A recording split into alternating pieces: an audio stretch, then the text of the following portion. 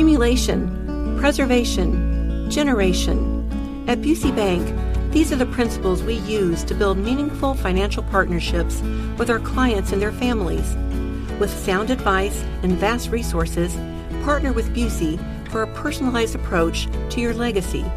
Busey Bank, building business, growing wealth since 1868. Member FDIC.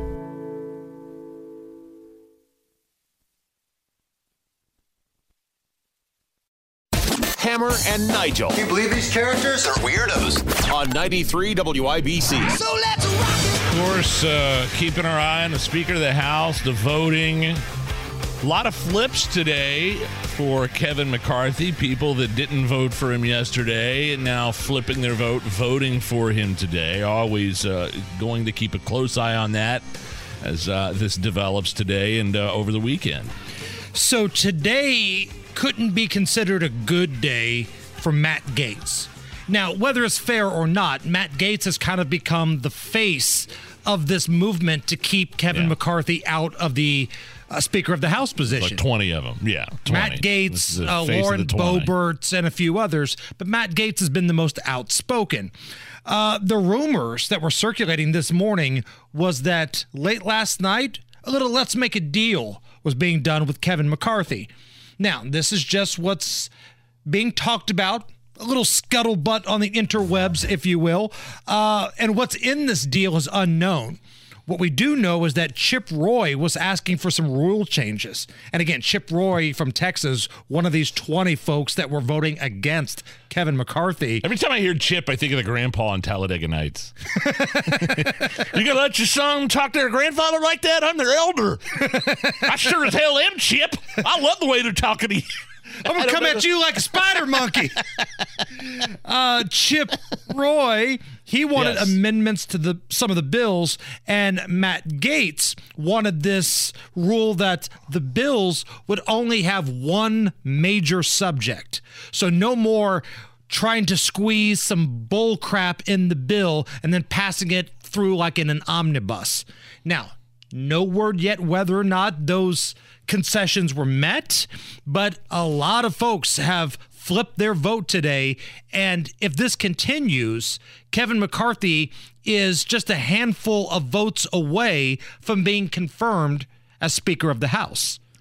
I don't know about like Gaetz and some of these other guys that immediately, they stand up and will nominate Donald J. Trump and then turn around and walk out and immediately go on TV. It's kind of shady to me in some respects. I understand they're trying to get what they want, and they want more power for Congress. I mean, Nancy Pelosi was a ball buster. Like she had a lot of things in there that they want to change this time around. One of them being like for example, one of the concessions was like if they wanted to get rid of Pelosi under her tenure, then they would have had to half the Democrats would have had to vote for it, and just to get it on the floor. Now they want that changed to just one person. If they want a motion to vacate that seat for Kevin McCarthy, one congressman could go down there and put it up for a vote. And so really, that's just an example of some of the other concessions. Probably more seats on committees for Freedom Caucus members. Just as a quick example. Really, that's all Republicans are wanting. They're wanting somebody to represent Republicans the way that the old lady represented the Democrats. Yeah. Listen, say what you want about Nancy Pelosi.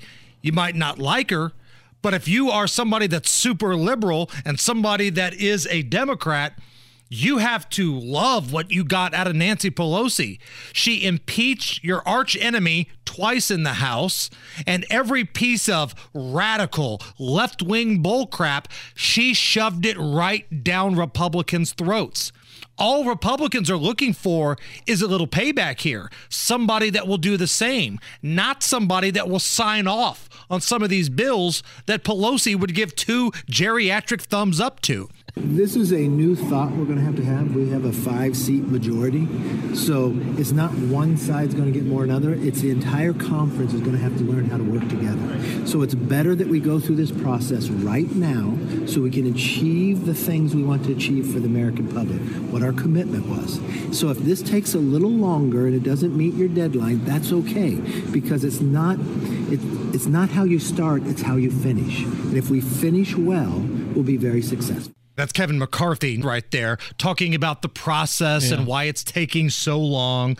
The one thing that I'm not hearing from McCarthy, though, Nige, is why he's the best man for this job. Lots of best men for this job. It's not like he's the only one that could do it. No, but I'm not hearing his case, right? If I saw Kevin McCarthy walk up to the podium and say, you know what, I want to do this. I'm the best, the most qualified person because of this. And he lays out his case.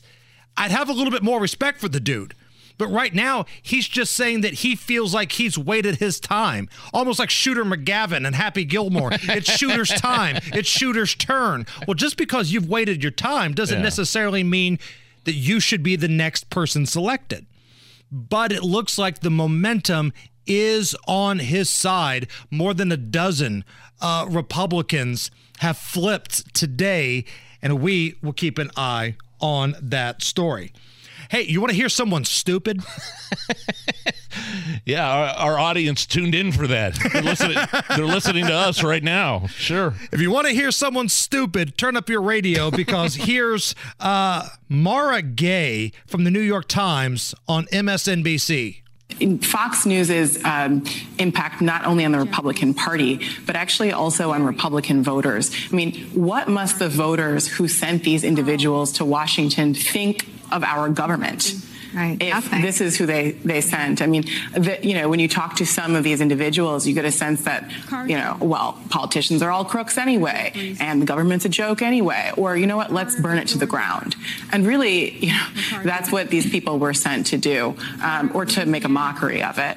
I mean, the other element here you touched upon a couple minutes ago, which is just that some of these individuals were people who were really only elected based on a litmus test to stop the tide of diversity in the country, the browning of America, the fears that surround that. I can't take her vocal fry. She talks like this, and stopping the diversity.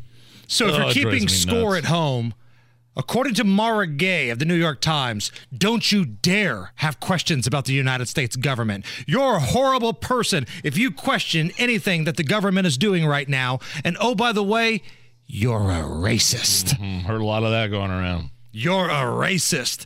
And hey, speaking of racist on MSNBC, here's Joy Reid. Republicans love to talk about black people in two specific ways. The first way is to boost the identity politics while patting themselves on the back, which of course clears the way for their favorite tactic of misusing the words of a civil rights icon. Cue the one MLK quote they know. We do not seek to judge people by the color of their skin, but rather the content of their character. Ah, yes, we've reached the quote MLK portion of the program. Never mind that Donald supports voter suppression efforts, which disproportionately hurt black Americans. But since when do details matter? Any black guy will do, especially one who's very nice, big in stature, and goes along with the program. Please tell me more about this voter suppression I keep hearing so much about, especially in Georgia, how they've had record turnout from whites, blacks, and everybody else. Record turnout in places like Georgia where these laws are in place. Please spare me the accusations of identity politics when it comes to Republicans. Democrats are the party of identity politics. That's all they care about is checking off boxes. Okay, please. That was so, I mean, I rolled my eyes. You can probably hear me rolling my eyes when she said that. You're so right. Look at the movers and shakers of the Democratic Party. Kamala Harris was selected as the vice president. Why? Because she's not white and she's a woman, even though she hates Joe Biden. Like, she hates Joe Biden. Sure. I mean, she called him a racist in the Democratic primaries. Some of your folks that were... now you're working for the guy. to be faces of the military. You've got men who dress as women, who steal luggage from the airports. Yeah. That's a separate story. You've got... Mayorkas, well, he checks a certain box. He was picked to lead Homeland Security, and he's a disaster. Look what's happening at the southern border right now. It's so bad, even Kamala won't go down there. So, yeah, Joy Reid, let's pump the brakes a little bit on talking about identity politics. All right, Matt Baer, what's going on?